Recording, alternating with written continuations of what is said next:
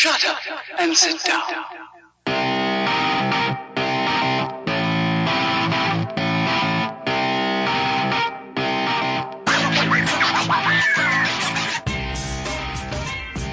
Hello and welcome to Elite Rugby Banter. We like rugby and we like talking about it. Joining me this illustrious today, is Alex. How are you? Hello Adam, I'm very well, thanks. Thanks for having me on. Good. I'm glad to see that you are back from Durban after being our correspondent for the Storm of Sharks game yesterday. Safe and sound. You didn't sweat too much in the humidity. I made it back in one piece, which you wouldn't think would be a big deal, other than the fact that Kings Park is, of course, right next to Moses Mabhida, which was quite a war zone last night. Oh fuck! Was that where the security guard got attacked and shit? Yeah. Yeah. It's, what you gonna do? Well done, Alex. Yeah. Well, good making it. I think also Steve Compella resigned after that. I think that might have been involved, that whole thing. Cards, cheese. Anyway, as you heard, Ben, he is also here. How are you? Well, thanks, and you, Adam? I'm very good, thank you. Thank you for asking. Matt will not be joining us. He was in Cape Town midweek checking out some wrestling, and for what our sources tell us, he's only getting back maybe today-ish. So he will not be here, so we'll hopefully represent him in his stead. But yeah, great week for us, guys. Australia 0-4 in Super Rugby, so we'll definitely be chatting about that. But just to quickly start, it's almost like our Aussie bashing is justified. It's almost like we got a point. Yeah. Yeah, it's almost like we weren't just barking up a tree. We are actually kind of hammering great points. Yeah, but maybe we weren't. I don't know. Well, we're not just dickheads. I mean, we are dickheads, but we're not just dickheads. No, we generally have a bit of logic. Time madness. That's the word.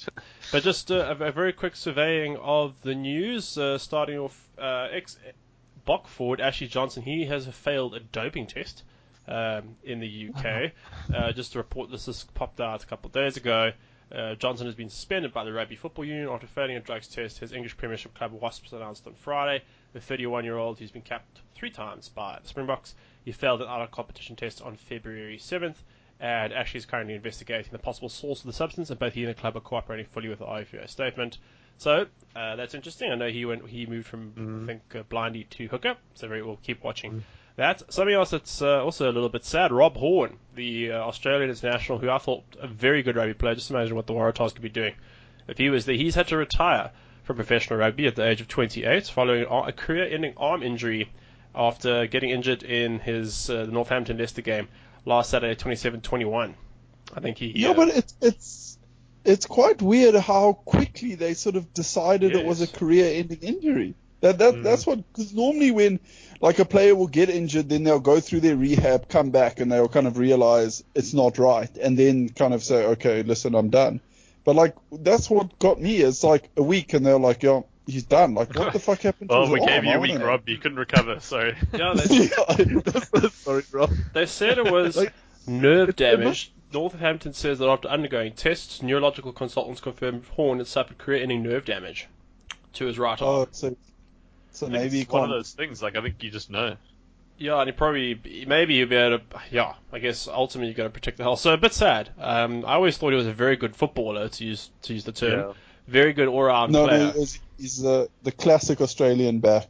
He could fit it anywhere. Very good with ball in hand, and he's good looking up. He always saw the game kind of going forward. No, he was a very good player, certainly better than anything the Waratahs kind of have at the moment. So real pity. So good luck to Rob Horn. I know we give the Aussie team shit, but very unfortunate. Yeah, very good player. Something else that's also unfortunate is Border. Their financial woes. Even though they've been apparently bailed out, they were able to pay people or debtors. But just to quote a City Press story, the funding that saved the Border Rugby Union, this is from Simonekwe Kabanisa from City Press. We've always quoted a lot of him. He's always got some good stuff. The funding that saved the Border Rugby Union from liquidation at the 11th hour this week has been described as a drop in the ocean by an insider, having been provisionally sequestered at the behest of the SA Rugby Players Association and Tuesday. Border miraculously escaped when a mystery funder, rumoured to be the Buffalo City Metro Municipality, bailed them out, resulting in the association announcing that it would rescind its legal action. But we don't want to go too much into it, but the Border Rugby Union has been in a giant shit stink for years, apparently.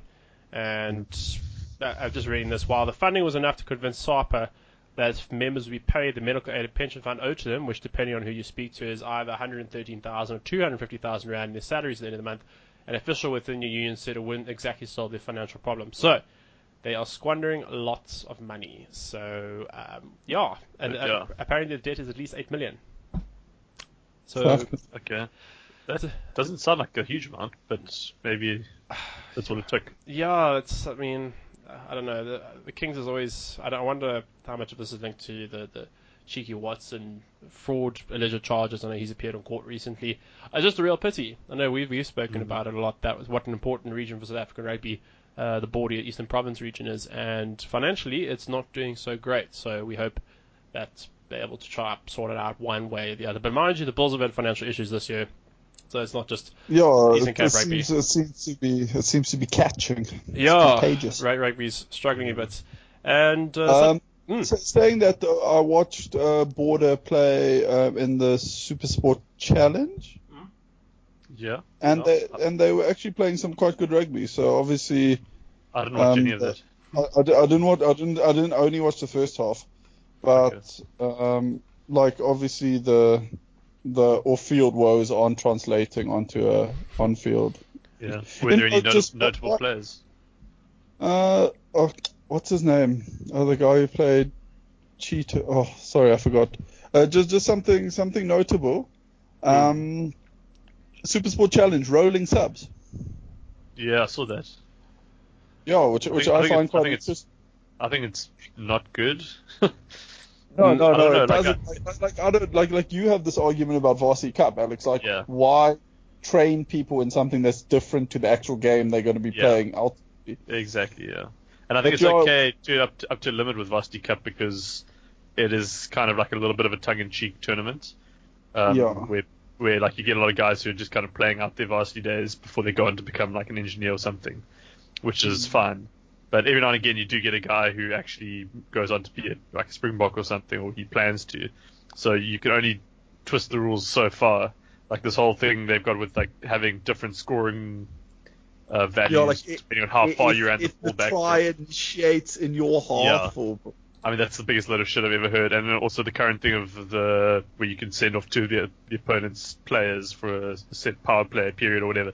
Also the biggest load of bullshit I've ever heard. And the problem with those is that it just teaches the wrong skills. And it's the same kind of thing with rolling subs. Like, you actually need to, especially at a professional level, like SuperSport Challenge, guys need to get used to playing for 80 or whatever, you know? Like, it's not going to help anyone if they keep getting 5-minute breathers now and then. Because you're not going to get that at a test level. It does open up, unless you a Northern Hemisphere side where every time there's a scrum, someone hurts their foot and then miraculously recovers after everyone's had a drink. Yeah. But something quite interesting, because the Boerland scrum was just shunting the Cavalier scrum. And no, the Border scrum. The Boerland scrum was shunting the Border scrum.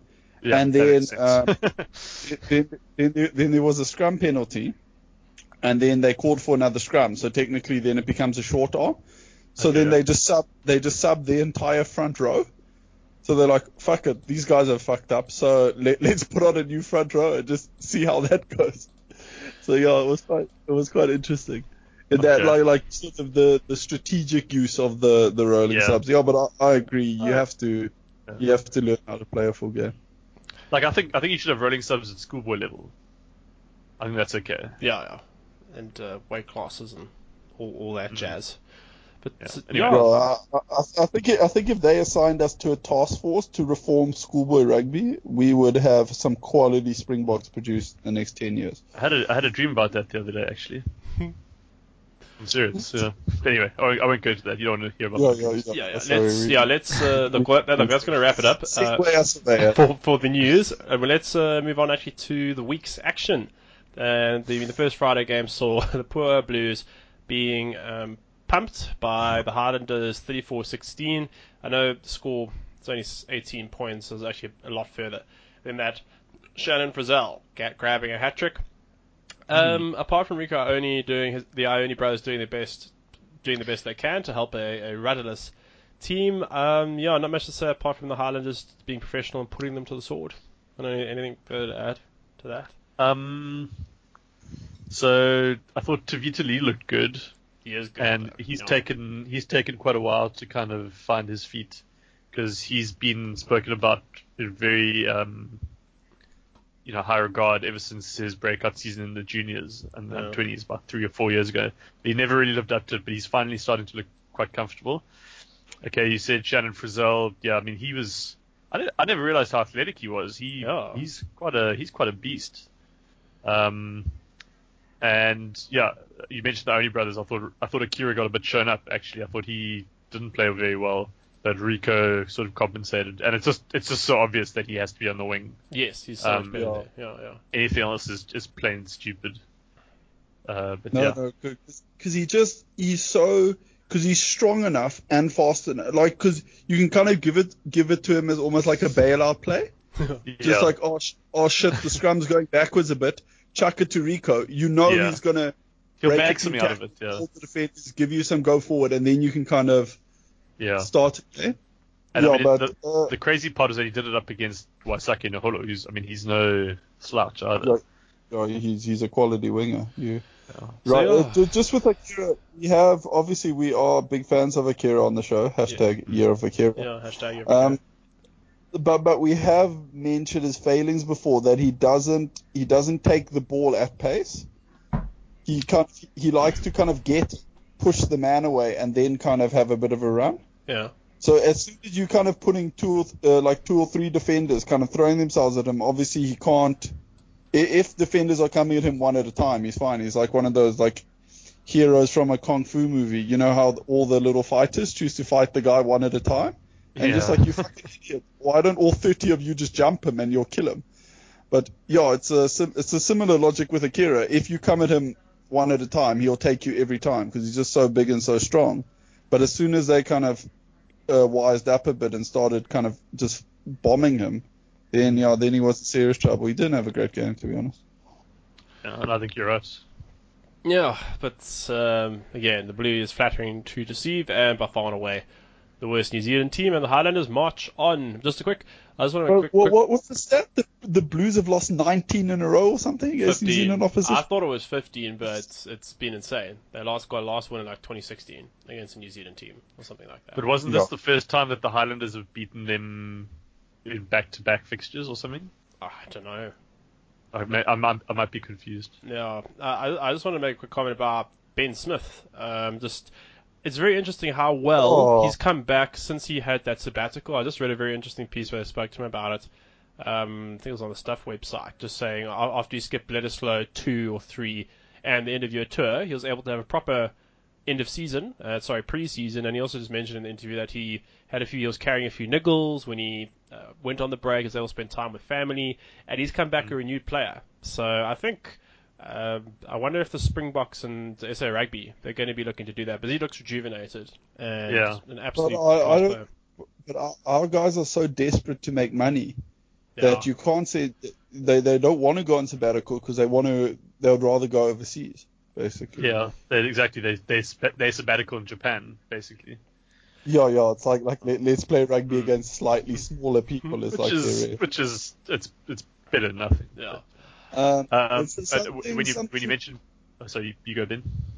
Oh, sorry. Just quick on with the sabbatical. The Aussie guys were mentioning that David Pocock, he's obviously also been on a sabbatical, and then they were saying a longer one than Ben Smith, almost a year and a bit there.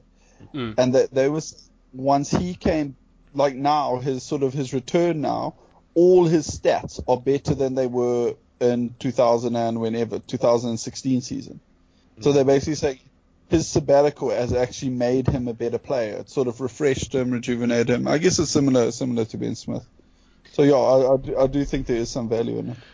I remember when Bucky's went to Toulon, and I remember, I don't know where I read it somewhere, it's just when he got to Toulon, their medical staff found him to be absolutely broken down. Like, he couldn't play for months. They actually they rehabilitated him to 100% because he'd been playing with niggles and everything for years in South Africa, and then lo and behold, then he continues to put on performances. So, like Warren Whiteley, Evan Etzebeth, his shoulder injury's taking some time, or Whiteley itself playing rugby all year round in Japan, Yaku Creel, there's just too much rugby. So I just hope that SA Rugby go ahead. But look, speaking of the Lions, I'd like to talk about a performance that I got it's a pity math isn't here. But I got a Lamington. I don't have a pie. I know Ben, you have a pie. We're gonna eat. I have a pie, but do I deserve a pie? Because sorry, I'm just opening a beer here, so I might sound a bit distant. No, I'll go well with my pie. What was I going to say? you picked the Lions for an individual. Right. I picked the Lions for my individual Super Brew. So must I stick the pie? Yeah, You well, just eat the pie. I don't give a shit. I don't give a shit about your individual Super Brew, Ben. No, eat the pie. It's about, at least I have the courage of my convictions to back the Waratahs in my individual Super Brew. You have a fiduciary duty on the podcast to give us your best effort when we're predicting, and you said that you thought the Waratahs were going to win. You've picked Lions on Super Brew for the last, 6 years, or at least as long as I've known you. So that obviously has no bearing on how you actually think the game's going to go. Anyway, the coin of justice. Let us write. What an impressive performance by the Lions, hammering the Waratahs 29-0. I knew they had a sniff, but geez, the Waratahs are ineffective, hey? Apparently also they tried setting Tekeli Naiavara a lot down the middle, didn't work, and the other backs are a bit average. And the Lions, I know when Swayze, he spent a little bit of time with Rassie recently for the different camps. Attacks never been an issue.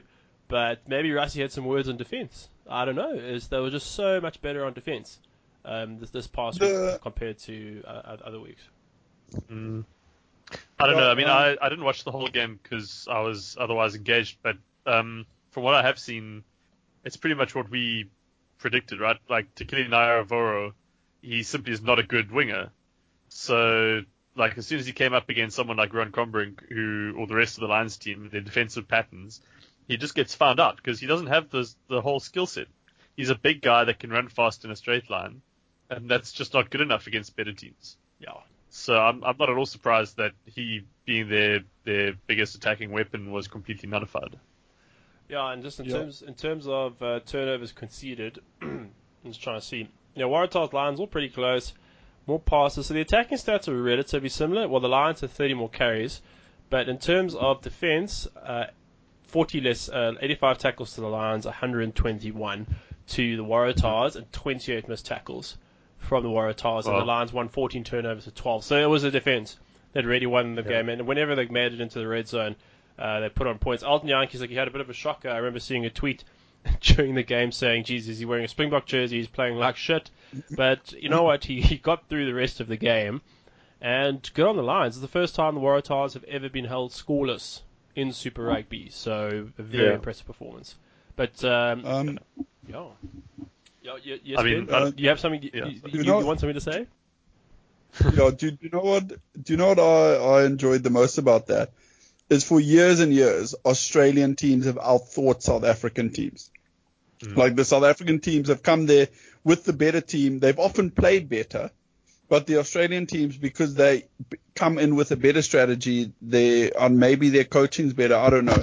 They execute better, and they beat the South African team, and we walk away being like, what the fuck? Like we were way better than them. What happened?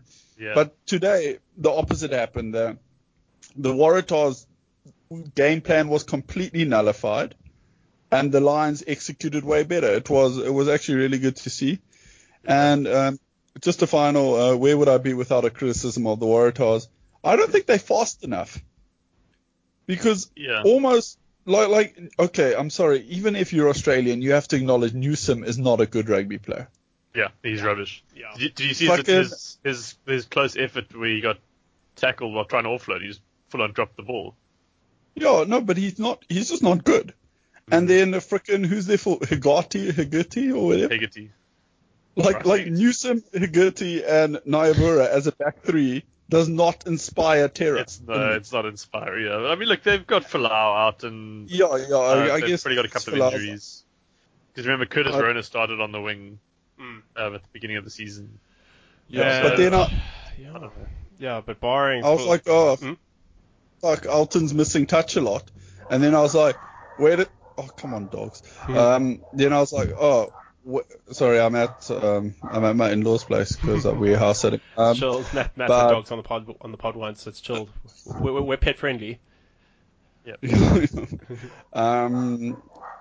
Fuck, now I've lost my train of thought. Shit. Yeah, sorry guys. No.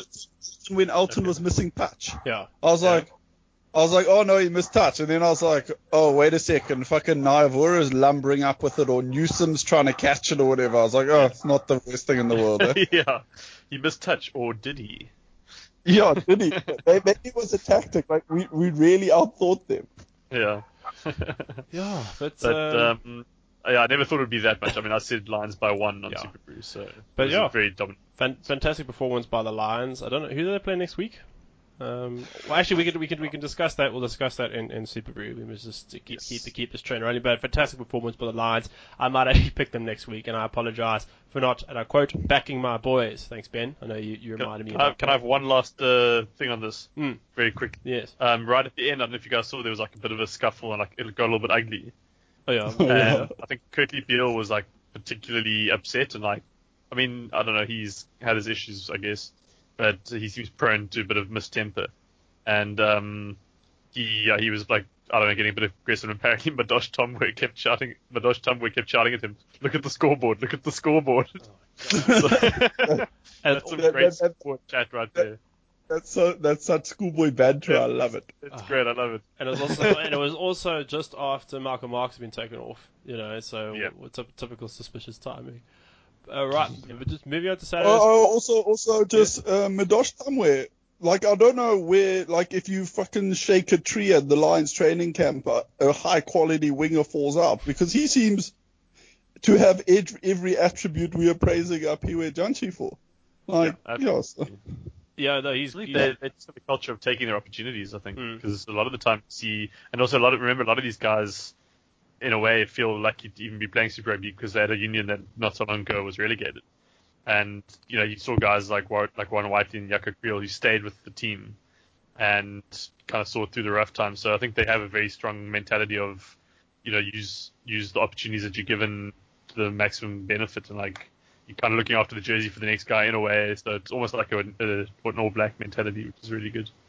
Yeah, and I think the Lions culture itself, I think it encourages players to, when given an opportunity, to say, well, you can step up and take it. Simply that. So, like a guy like Ruan Combrink, who did he displace on the wing? But Deontay got injured in an unfortunate time, and Combrink I think it might have been you or someone else, Ben. It's just that he adds an extra kicking option, which is massive, and defensively he's so good. Yeah, on defense. I feel a lot better with Combrink in that back line. Yeah. He's a bit of a stable. I know he didn't actually have the greatest game, but also he's another kicking option, as we've said, and he just feels a lot more stable, like on defense and stuff. I think he organizes. I don't know, maybe isn't. Maybe I'm reading into this far too much. But the back line just looks a hell of a lot more solid with Combrink there. No, 100%. So onward, upward for the Lions. Now just quickly moving on to Saturday morning's game, Crusaders, Sunwolves. I think Sunwolves, beyond the bizarre storm that happened in the middle of the first half, I think Sunwolves tried their best, and I don't think they disgraced themselves whatsoever. But then the Crusaders, playing pretty much a B-grade team in many respects, they came back and won at 33-11. I know Israel Dag and Owen Franks, they both came back. I know they didn't do much, but you see the first try set over Mark Delaney, 35, cuts through a gap, double side step, and this was in the first 2 minutes, and I thought, it's going to be a massacre. And I went off to play cricket, came back, and it wasn't that bad from the Crusaders. So look, decent performance by the Sunwolves. Anything further to add about that? Dude, I haven't seen that double side step of Mike Delaney since Rugby 08. When you used to have to double tap on the shift Q, I think it was, or something like that. Double tap shift Q, and you do a double step. The only other person I've seen it do in recent years is Sia Khaleesi when he stepped the shit out of Elton last year. Yeah. But yeah, that was impressive. Just shaking off the ears. Old man. They call him Dad. Apparently they call him Dad in the club. Dad Delaney. Did you watch the game at all, Ben? I only watched I got a bit of it. That rain was. I think rain is a bit of an equalizer in rugby. Yeah. But the Sunwolves were at one point. I think it was 14-11. Sorry, I'm just having a bit of a mare. Yeah. Update your Windows. God, I'm so sorry about this background noise. The Wi-Fi. No, it's still. So, yeah, you were saying? Oh, what? Rain is a great equalizer, obviously, but at one point it was 14-11 or something. I hoped it was going to stay like that because my fantasy opponent is loaded with Crusaders and he ended up dominating me. But I thought the Sunwolves actually did well, and who's really gone from strength to strength this year is Lappies. Yeah, because he was captain. He was captain of this week, and he really stood up to it really well. And he just does everything. Like he's getting turnovers. But he only got signed like 7 days before Super Rugby. I know, he was like an afterthought. And now he's become obviously a very prominent. Maybe he's going to play for Japan soon. Him and Muffy and Billy Brett could make a pretty decent loose trio for the Japanese. Oh, that would be good. Yeah, I laugh. He gets a recall from Barassi. Just for sheer work rate. It's not going to happen, but I laugh. No, I mean, I thought he deserved one, to be honest, when he was playing here, like when he was just for not even at the Bulls, when he was for the Cheetahs. Yeah. That was like 5 years ago. He was phenomenal. A lot like his work rate is best rugby at the Cheetahs. Yeah, no, absolutely. We spoke about it last week, I think. But I mean, his work rate is honestly without peer in Super Rugby. I've never seen anyone work as hard as he works. And his tackle volume is stupid. And then he also affects turnovers. Like he got like 2 or 3 turnovers this week, and it looked like his ref management was pretty good too. Like he was chatting to the ref. Oh, he's a nice guy. Like, a lot of penalties were going their way. He's a lovely guy. Yeah, he's a lovely chap. No, he's a nice egg. It's like how could you say no to him? But yeah, exactly. But yeah, I think we've pretty much covered it. I think, and the Crusaders will be a lot better. And I think Dag and Franks in particular, they're going to be working their way back. They got the Brumbies next week. So good effort, Sunwolves. This is more like us, but the Crusaders did the business where they needed to. Now, moving on to the Chiefs. Damian McKenzie, you dick, catching a concussion in the first 20 minutes when he was my fantasy captain. Sorry, I just wanted to get that out there. I was busy checking on my phone. I'm like, well, why is it only say he only played 19 minutes? But then his brother Marty came in. The Chiefs were 24. Excuse me, the Chiefs. Yeah, they were 24-0 up on the Reds coming in the second half, and then winning 36-12. So it just seems pretty much business as usual. They didn't really get out of second gear to win. The Reds just didn't have the penetration. The defense wasn't great, and overall just a very, pretty meh, hey, as expected. The Reds without Karevia are nothing, pretty much. Like he's the only guy in the back line who looks like he's actually trying. And I just want to shout out to Charlie Naita because he's looking so good, even at fullback. Oh, he's class. And James Slipper, Res captain, getting injured. Also in my fantasy team. 2 of my players in my fantasy team getting injured, which along with actually Jordan Ulisi as well getting injured. He also got injured in the 19th minute, and he is a high quality player, and I think that also might have set them back. But great performance by the Chiefs. They haven't bitched and moaned about all the injuries that they've had compared to the Blues. I know the Blues have had like 19 or 18 or something of that nature. Yeah. But in a way, it might be good for Damian McKenzie just to get 60 minutes off. Because I mean, he's played thousands of games in a row, so maybe another hour here and there. Not the worst thing. And how's Tyler Ardron, the Canadian international, at lock? Yeah. Sure. He's put in a good game, especially after I told Matt to put him on the bench in his fantasy side. I told him the same thing, so I didn't think he'd be the right call. Didn't we say to play Ardron? I can't remember. He asked me, and I said no, play Wells, which was a terrible decision. I actually had looked at his fantasy scores now. Like at the time, that made way more sense than playing Ardron. Right. Yeah, but reasonableness ex ante. Yeah, Jesus. But looking at Matt's scores, it's an absolute shit show. It's like a battlefield in World War II. There's just craters everywhere. There's like his highest. Yeah, so I felt very sorry for him. But yeah, business as usual. You play against him, so you probably don't feel that sorry for him. No, I don't. I feel nothing for him. I'm very happy. So I'm not 2-1 up in our league. I can't remember what the cup's called. But I'll have to check at the New Boys Championship or something. So, business as usual for Chiefs, and another Australian loss. I do think the Reds, they're work in progress. I'm not going to put too much store in the Reds losing. They at least kind of on the up, and you can see Brad Thorne has a bit of a plan. I was reading a few things. They seem quite sort of fan written, let's say that. But they were kind of calling for Quade Cooper to come back. Oh, no. No, I don't think Brad Thorne's the kind of guy. Like, I think he'll run out there and play a fly off himself before he picks up the phone and calls Brad. I don't think Brad Thorne would take a backward step, but I do. Jono Lance is like the fucking porridge of rugby players. Like, he's just. There's got to be someone else out there. I don't know, like.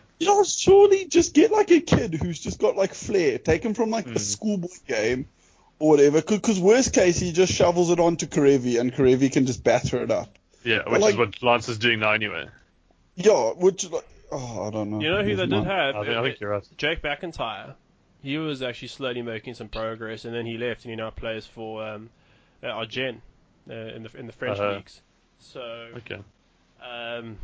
Yeah, that was also a bit of a blow. So, but yeah, I feel squat for the Reds really. So, I mean, I do hope they do better, but yeah, I feel jacked for them as an Aussie team.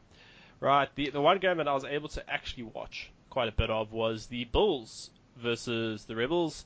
Yeah, the Rebels. I don't think they coped with I was going to say agility.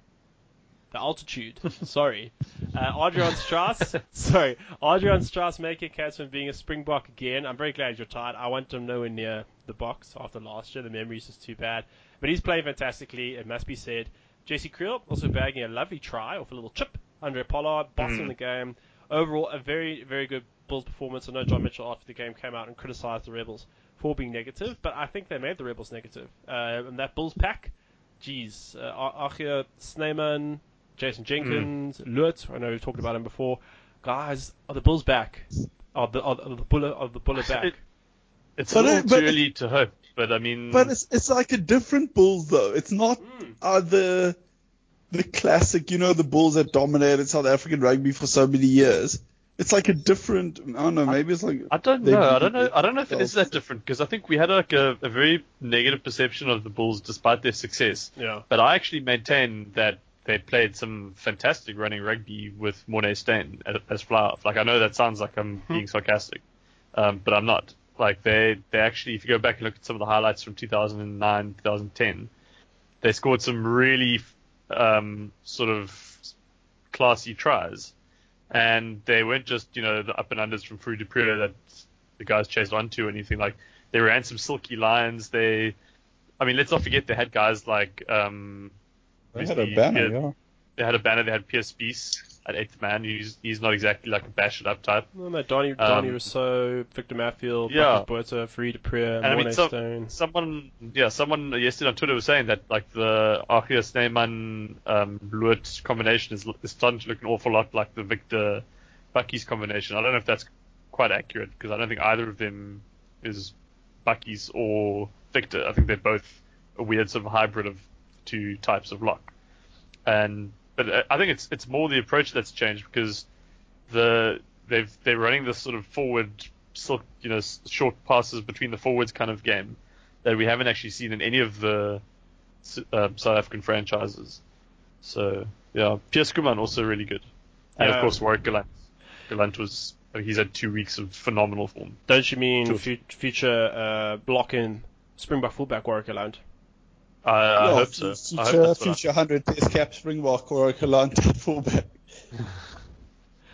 Yeah, but I'm kind of, if I was the rest of South African rugby, I'd be a little worried if the Bulls get their house in order. I don't know what's happening from the financial side of things. I'm sure they're trying to clean that up. They will be very difficult to stop if they continue with this evolution. So I'm quite excited. Aki Mafi, he wasn't as effective. I think, didn't you say something about that, Ben? Just he seemed like to... Yeah, but Mafi is good, eh? But he's not that big. Like he's whatever. Like not that big in rugby. What's he, like 110 kgs or something? But you know what I mean. He's not a freak. He's not freakishly big. Let's say that. No. So I would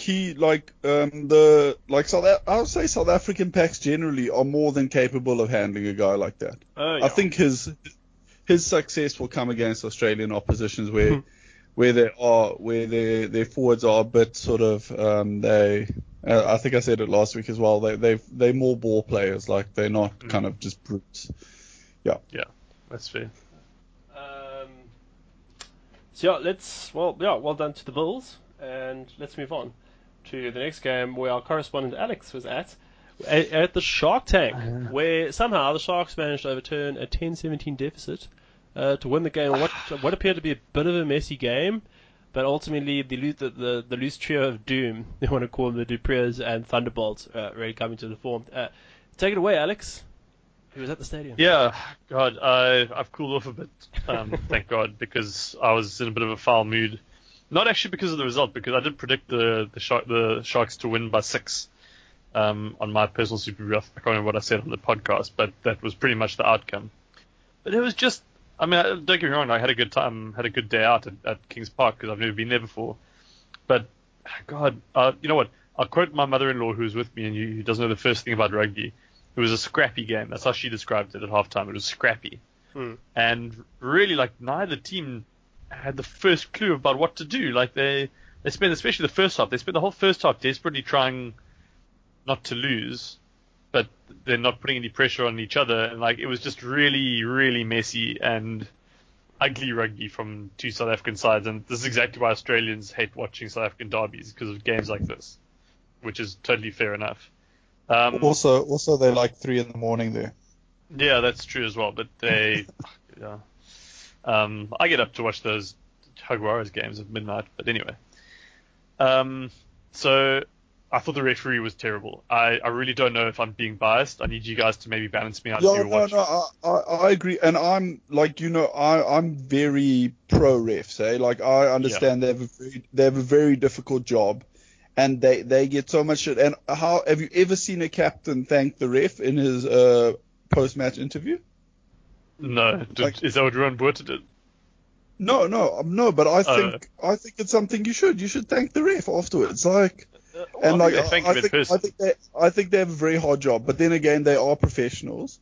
Yeah. And there are certain expectations on them, and I don't think the ref met his professional standards in that.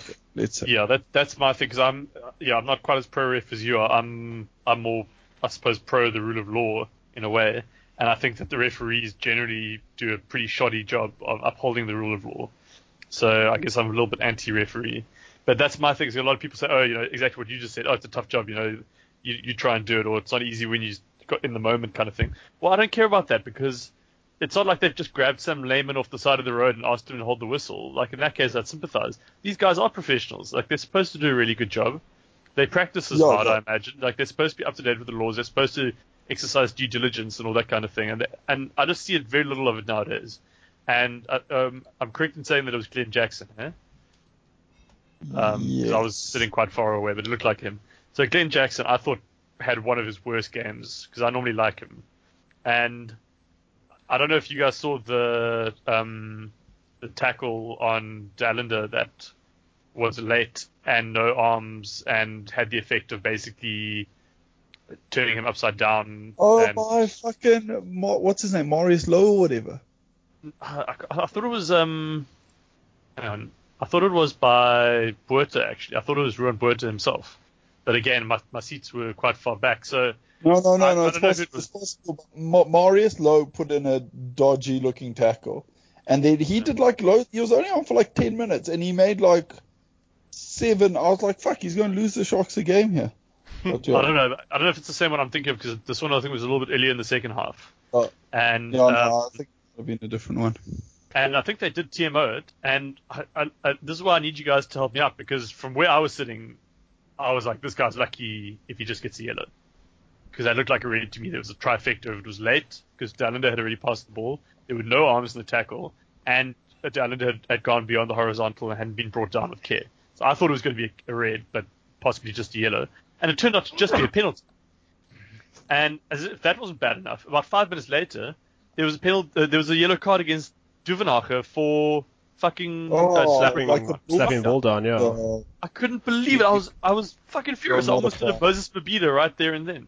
And then, like about 10 or 15 minutes later, there was a knock on from the Sharks. I think it must have been Louis Schroeder. I think by that point, and the ref didn't even look at it. He was like, "No, not deliberate."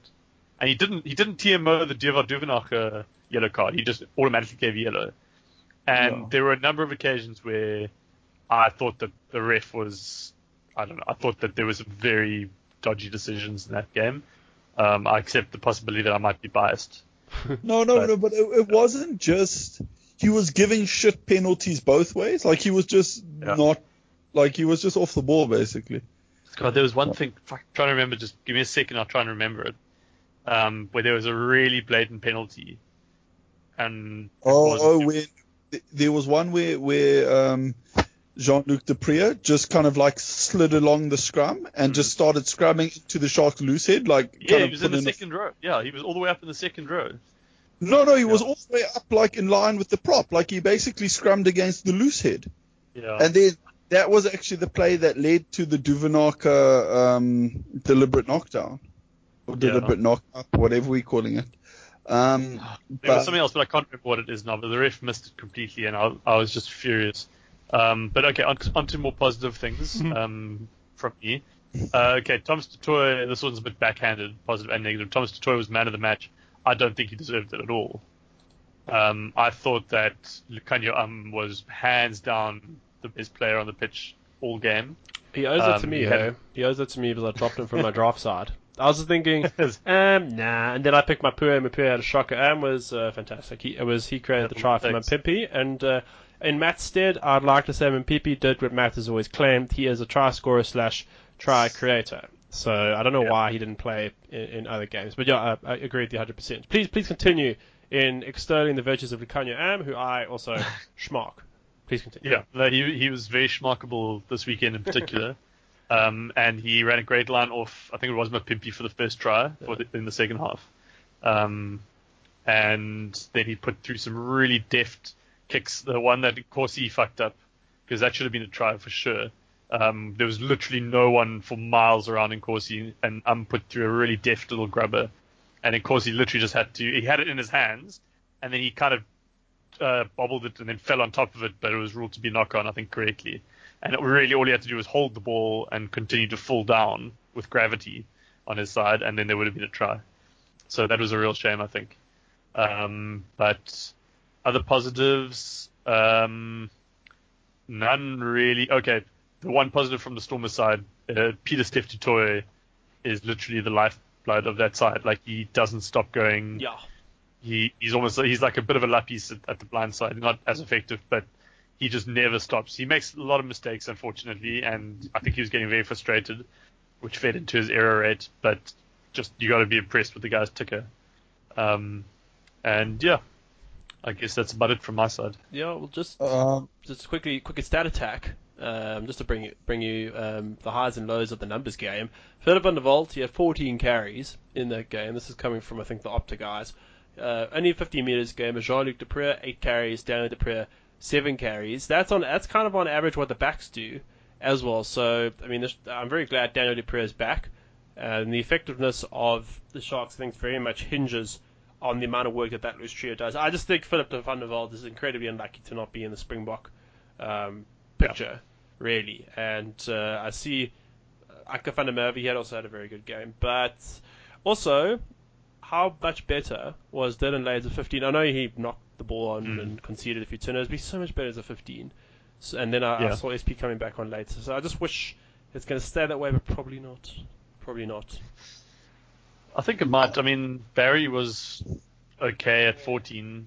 I don't know. You're right. I think they might just go back to SP. I don't know. I hate it. And then the worst part about it is that then it brings JJ Engelbrecht back onto the bench as well. No, I know. I don't want that. No one wants that. But anyway, c'est la vie. Look, I don't think the Stormers can get any worse, to be honest. So maybe that's one of the upsides. Yeah, then. Can I just make 2 observations just watching the game? Yes, you may. Firstly, neither team is very accurate at the breakdown, especially the Sharks. Like, they fly into the breakdown, like, trying to clear men or whatever, but half the time they fucking miss the man. Like, I think they need to sort of... Neither of them has a fetcher, right? Like, neither of them has a proper open side. That was literally my second point, Alex, how neither of the teams have a specialist fetcher. And because of that, teams can just accumulate phases against them, and they can kind of play at their own pace. You could see with the Waratahs playing against the Lions, they were so freaked out about Marks and Quokka, and even like a lot of the Lions players kind of get over the ball. They were trying to clear the ball really fast, and because of that, it was forcing errors. Like a lot of the time, the scrum half would just be sort of like lobbing passes that would sometimes end up like landing behind his back line, like bad passes, because they're just like, fuck, we need to get this ball out of there because, like, Malcolm Marks is sniffing around or whatever. So I do think even the idea of having a specialist fetcher, even if he isn't necessarily on the ball, just puts more pressure on the opposition at every ruck. But obviously, the only place I could see the Sharks fitting in a fetcher is probably at hooker, or because like I can't see like Thunderbolt's so key to that team, and I can't see Rob dropping either of his kids. And then do the Stormers have someone in the wings for that, Alex? No. Well, I mean, the only guy who's, I guess, got the right kind of body type for it is probably Nizam Carr, but he's too much of a like for like with Khaleesi. That's the problem. They got too many sort of ball players. Like, I know we've thrown that word around more today than we have in all the other podcasts combined, but suddenly it's trendy. So we're talking about ball players, and Noche, great ball player, not necessarily a great flanker, but just a very good guy to have on the pitch. Khaleesi, again, not your traditional flanker. Like, he often finds himself out on the wing. He had that break for the whose try was it? Can't remember. But he had a really good break for there was a Raymond Rules try. And Nizam Carr, again, like, not your typical flanker. So, but just also a really guy with really great rugby instincts you have on the field. So they don't have anyone. Now you mentioned it, that is three very similar players actually to have. They are. That's the problem. They're too similar. You can't have them all together. And then it's okay when you got like Peter Steph Toy 7 or Cobus van Dijk or whatever. But you still, unless you got a really dominant forward pack that's moving forward, and you have a lot of possession, which the Stormers don't have because they fucking kick everything away. Then you need to have you need to sacrifice one of those ball players and get someone who's actually going to challenge for the ball.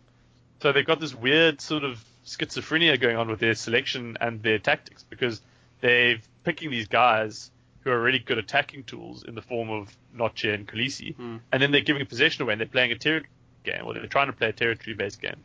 It just doesn't make any sense. If you're going to kick the ball away, which is fine, then first of all you need to get a better fucking kicker than Dion Duvenhage, because God, please let me never see one of his box kicks ever again in my life. And then second of all, you need to actually have proper chasing wings, which we don't have, because we've got Craig Barry, who's about 5 foot, and Raymond Rule, who, he's got like PTSD every time he jumps for a ball. And then even if, so plan A, which is recover the ball from the air without chasing wingers, that didn't work. What's plan B? Recover the ball from the breakdown. Well, that's not going to work either, because you've got Khaleesi and Noche sitting on opposing wings waiting for a turnover so they can get a bit of flashy runs under their belt. Yeah, but so the whole thing is just not consistent. Who's going to get you a turnover? Like, I'm telling you now, it's not going to be. Well, I think they're missing. They're missing. To be honest, if you had to give me like a list of the Stormers team, I would say number one, most likely to get a turnover at the breakdown, De Allender. I was going to say Kitsoff. I was going to say Kitsoff, but yes, I agree. I was going to say De Allender, Kitsoff, Low, Volker, Peter Steph, Bongi. But none of these none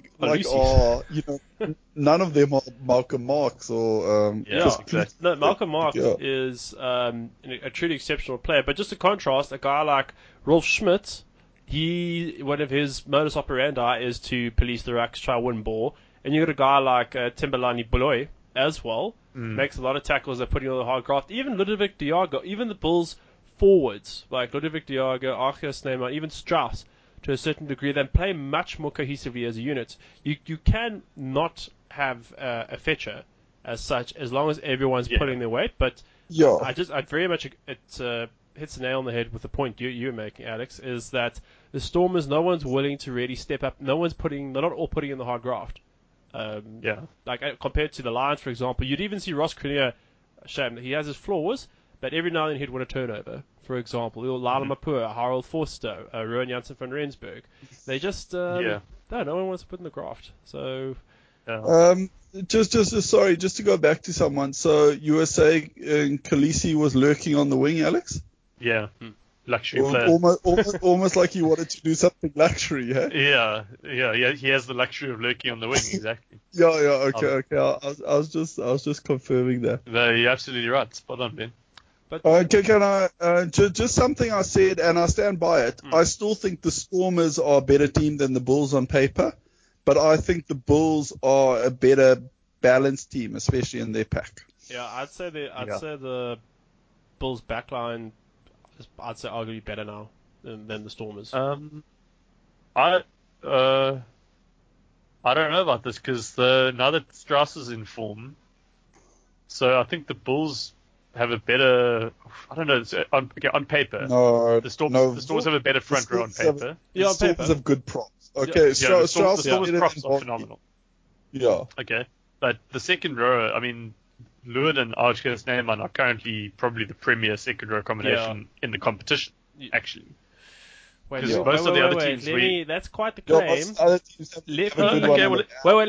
about it. Let's think about this. I'm just thinking about the Aussie teams. Nobody really stands out. Okay, let me save you some time. Don't think about the Aussie teams. Okay, so that's the Sunwolves. Lavini and Petty? No, who's the other Jaguars? Who actually basically who pairs Brody? That's what I'm saying, right? So, true. Ardron. When you have the Chiefs, I would say Brody's great, but he's man alone, right? He's kind of fair comment, Alex. The Hurricanes, not really. They work hard. Lassie's been okay, but he's not great. Fatty Loafer also not amazing. Fatty Loafs. And Vaya Fafita, he's just happy to be on the field because he's clearly not getting a look. No, the Landers guys, those like Tom Franklin, they just have Himpopa. I'd be actually quite impressed with him. But they're not. He's good, but they're typical Landers, like tight forwards, like the Highlanders. They get around the park. The Sharks guys, Burton them, no. Lions guys, no. Can I go back to Ruan Buerta? I don't think he's a very good captain. Yeah, I agree. I don't feel like he makes a lot of mistakes himself. He seems to get a bit sort of tiffy almost with the ref. Like, he doesn't seem to manage the ref well. I don't feel like watching the game, like, I can feel, even though obviously I'm not I have my criticisms about him, but like, I feel Siya Kolisi's a leader on the field. Yeah. Like I feel Franco Mostert's a leader on the field. I feel Warren Whiteley's a leader on the field. Watching the game. Ruan Buerta, to me, like, he's lucky to be in that fucking team. Like, I don't know. I'm not impressed by him. Let's say that. Yeah. Agree. But yeah, look, we do need to move on shortly. So who made the point about the locks? Which guys? Yeah. Oh, the Bulls locks. The Bulls locks. Lewis and Marcus Neyman. Best locks in Bob the Brody.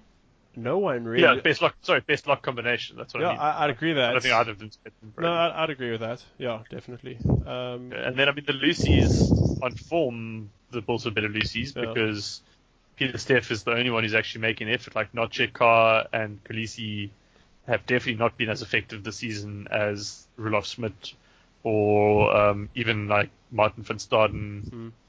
He's been great. He's been a great find. But just my final point before we just move on to the final game of the weekend, because we've really run on for quite long. Just the difference of having a 9 with energy.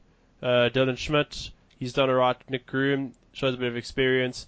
Even Schroeder, he's alright. But Ivan van Zyl, I think the fact that Mitchell ditched Rudy Page at the beginning of the season has been justified. The likes of Warner, Ambrose Papier, I think he's injured, and now Van Zyl, boom, service, boom, gets the ball, passes it on, boom. Like, I mean, he's not like Aaron Smith, don't get me wrong, but he's got ticker, especially with just getting the ball out there. So that's a big difference between the sides. But Duvenacher, like, his service is slow. I don't know who his awful understudy is. Not Vermaak. Vermaak's alright, but the other guy, he was terrible against the Reds.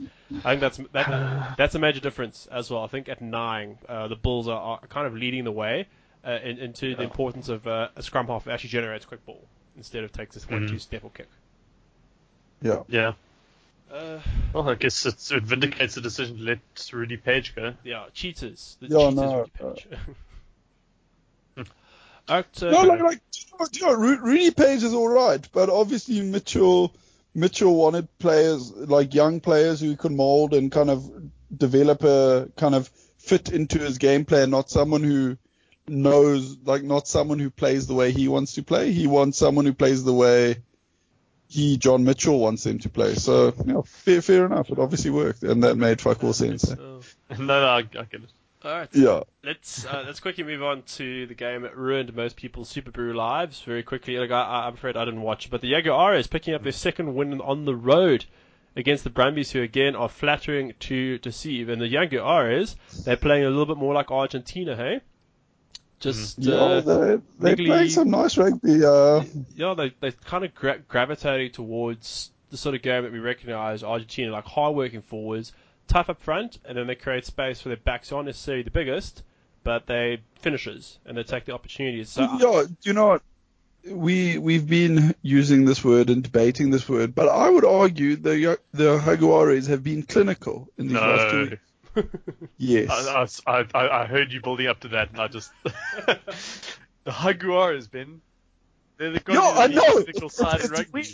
You know how much I dislike them, Alex, but they've been taking the opportunities, and that's what being clinical's about. Did you throw up in your mouth when you said that? A little. Yeah. Oh no, it hurt to me. It's like when I had to praise the Waratahs the other day. Like it bums up. But let me see. Just for any kind of new people listening, I don't think the Jaguares should be in Super Rugby. Okay, well, just to make sure Ben's trying to overcompensate for his blasphemy. To tick that box. But I'm just trying to bring up the stats very quickly before. There's actually a little piece of news I actually wanted to ask you guys. So sorry. I watched the game. Tom Banks is the worst rugby player in the competition. Is he worse than Alex Newsom? Okay. He is worse than Newsom. He's a fullback, and he can kick the ball like 20 meters maximum. That's like. Okay, I like this. We've had the best locks in the competition conversation. Let's talk about the worst player in the competition. Obviously we don't have too much time, but we could probably do a worst XV actually in each position very quickly. We can do that, but just for the time being, let's try and let's go team by team and say who's the worst in their team. Okay. And let's keep it to guys who are like in the starting sort of mix. All right. Well, let's start with the Aussie conference since we're bashing. We need to be quick through this. Sunwolves, I'm going to say Jabba. He gets injured or something like that. I don't know how I don't know how he did against the Crusaders, but I just know he's had a very stop-start season and he had visa issues. Okay. No, but the Sunwolves, like, to be honest, like that team changes so much. It's hard to, like, for all we know, half of them have just been released and are walking the streets of Tokyo now. So let's go with Jabba, I guess. Out of it. And then Waratahs. You reckon Newsom?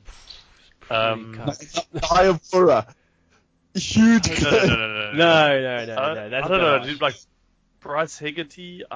No. He actually he's got a bit of a brain on him. I think Newsom at the moment he's just been a bit shocking. Actually, you know what? We can go with that, but I actually think Hugh Roach is worse. He was alright. Hugh Roach is fucking terrible. Let's go. You've made your vote. Okay, we'll just vote. No debate, otherwise we'll be here forever. The Reds. This is fun. Let's move ahead. It's not John O'Lyons. It's not. I knew someone was going to say it, but it's not him. He's just the most prominent. I was going to say Scott Higginbotham because he plays 10 minutes and gets injured. So at the moment he's just not contributing, and then he gets yellows and all. I know I'm being a bit harsh. I don't know. I think it's one of the two twins. I think it's either JP Smith or Ruan Smith. I can't really tell them apart, but like they've been to so many teams now and they've just never made an impact. Ben, for the Reds. Lance, I fucking hate him. All right. We'll just bang it out there, and then Brumbies. Tom Banks. Okay, so Ben said Tom Banks. I'm going to say Kurandrani.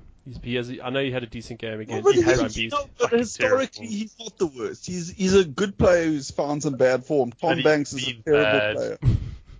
Okay, and he's been bad. And then I changed the Reds to Fat Ben Lucas. Okay. Better. And then the Brumbies, Alex. Shit, man, I actually agree with you. I think it's Kuradani. I think he's bad for the team. Yeah, he's been a bit overrated. I'm just trying to think if we've gone through everyone. And the Rebels. Well, it's got to be Jordan Ulysses. Oh God, I can't. No, I'll say you. Don't worry. I actually can't argue with you. It's Terra Faulkner. At least Faulkner stays on the pitch. Last 2 games that Ulysses come on, he's gotten injured. So yeah, but Faulkner has pretty much started every game, and he hasn't even cracked 100 fantasy points yet. Faulkner's terrible, dude. Faulkner's really bad. And then maybe Faulkner's a little bit worse. But to Michael Ruru, the scrum, he's not Will Genia. I think he suffers in comparison. For the New Zealand teams, okay, let's be quick. And we just shoot a name. Then we've got to move on. Yeah. Blues.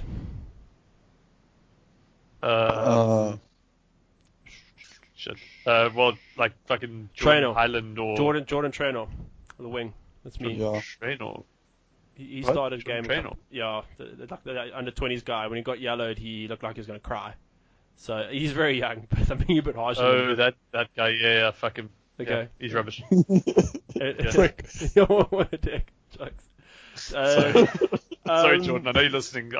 Yeah, I'm sorry. Chiefs. The worst start. Okay. It's Foley. Yeah. Johnny Foley. Okay, done. That was easy. The Crusaders. Mitchell Drummond. I fucking hate him.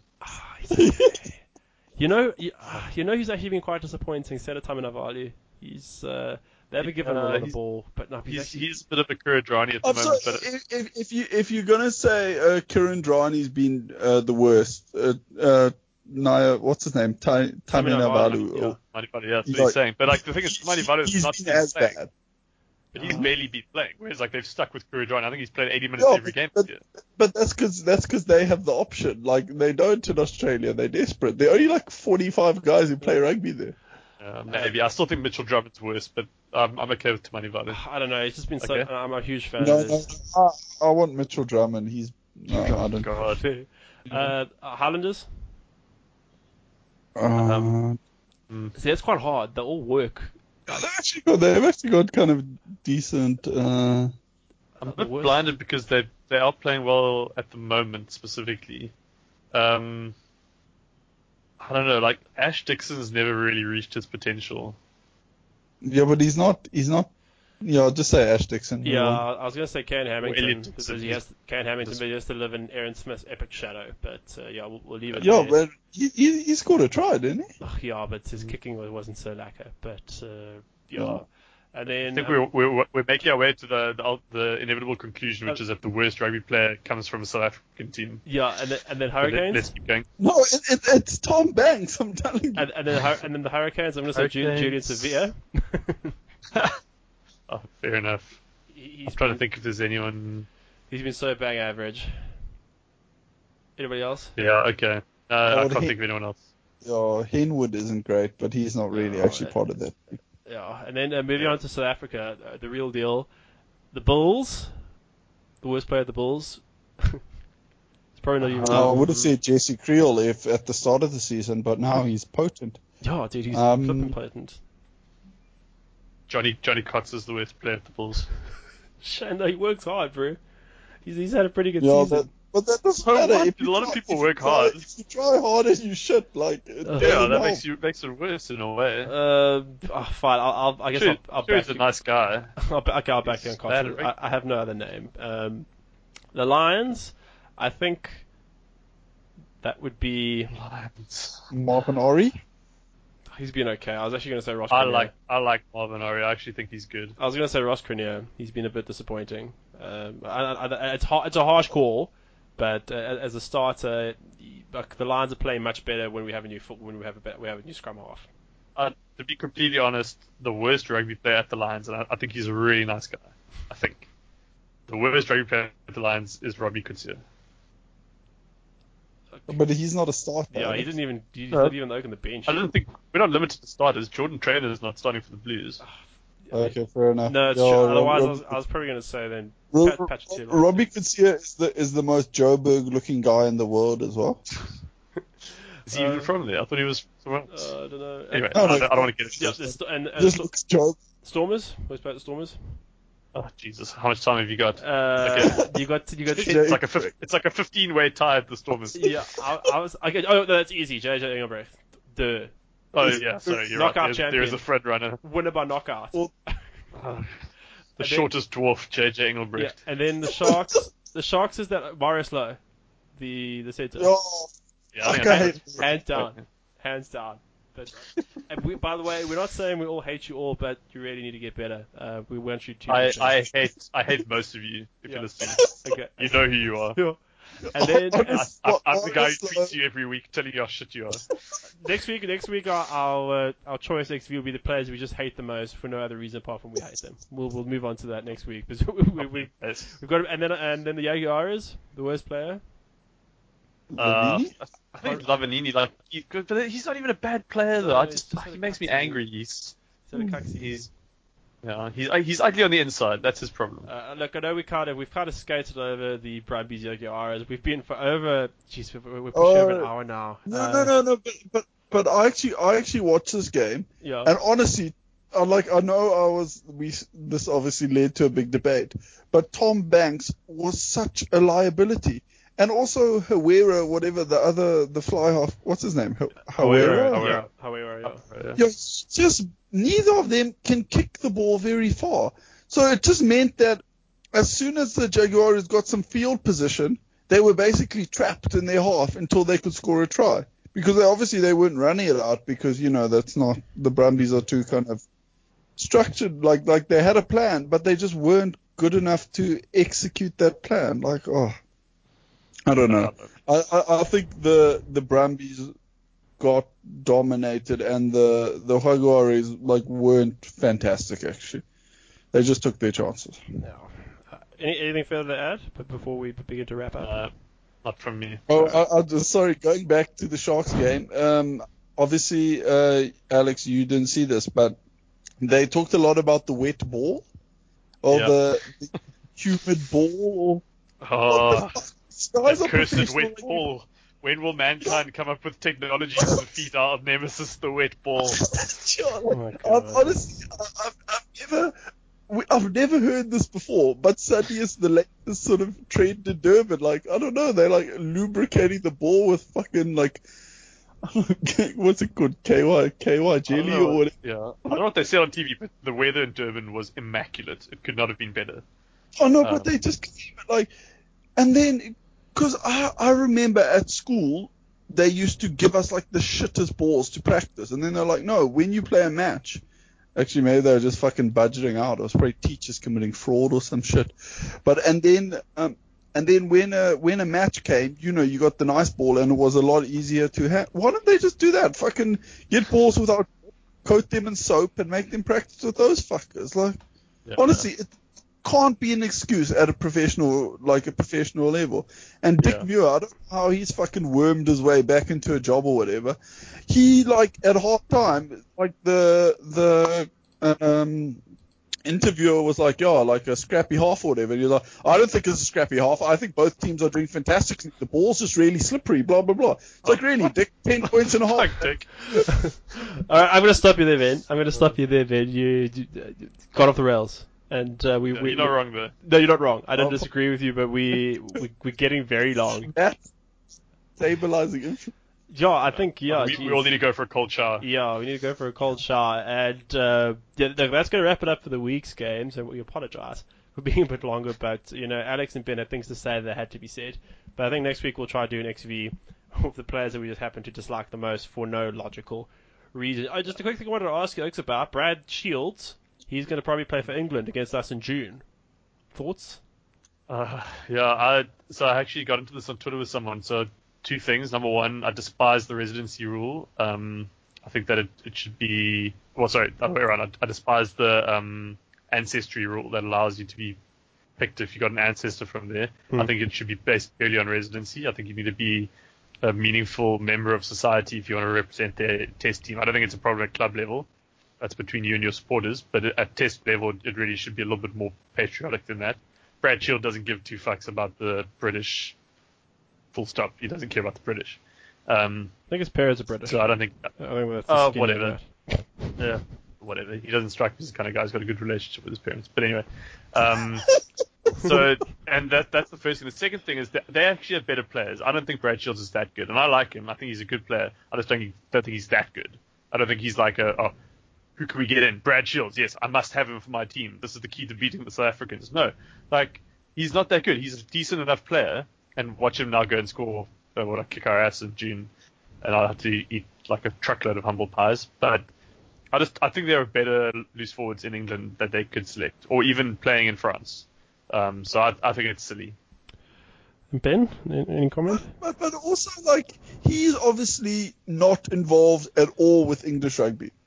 And now, it just from like a purely practical point of view, now what? He's going to join them in wherever Super Rugby stops, second week of June? Yeah. Somehow fit into that side and then go play in. It doesn't seem practical. Like they have players. Like fine, like maybe they're going through a bit of a like a crisis at the moment or whatever. But I really don't think this is the solution to that. Mm. Yeah, I just interesting that Eddie Jones he got the RFU to waive the condition that a player needs to be playing in England to be selected, and New Zealand Rugby, they've been trying to put the skates on this, but they don't have a legal grounds to do so. So, very interesting. We're going to see Brad Shields and his amazing beard, or whatever. I wonder. Imagine now. What if they just say, "Okay, Brad, you're in the All Blacks." What would they do then? I think he's asked to be released, and I have a feeling there's a few people in New Zealand who are a bit irritated that Brad Shields hasn't been included. But in fairness, where was he going to fit in? Anyway, no. He wasn't better than Liam Squire last year. He isn't good enough. That's the position they were going for, though. He's probably the 7th or 8th best loose forward in New Zealand. That's the thing, because this year he's playing 8th man, which is great, but obviously that's not a jersey that's really up for grabs in the All Blacks. He's playing as a 6. Gareth Evans is playing as an 8. Oh, is he? Yeah. Okay, well, yeah, so there were okay, well, then there you go. So last year he was competing for the number 6 jersey with Liam Squire, who was. No, I think last year he was an 8. Sorry, I don't mean to stitch you up. I think last year he was an 8. Okay. I do stand to be corrected. Anyway, sorry, I'm being a dick here. Okay, well then just competing with Kieran.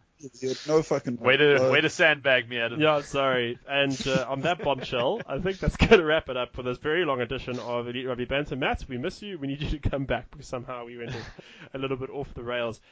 Please check us out on Acast, iTunes, and SoundCloud. It's always hard for me to remember the 3 in a row.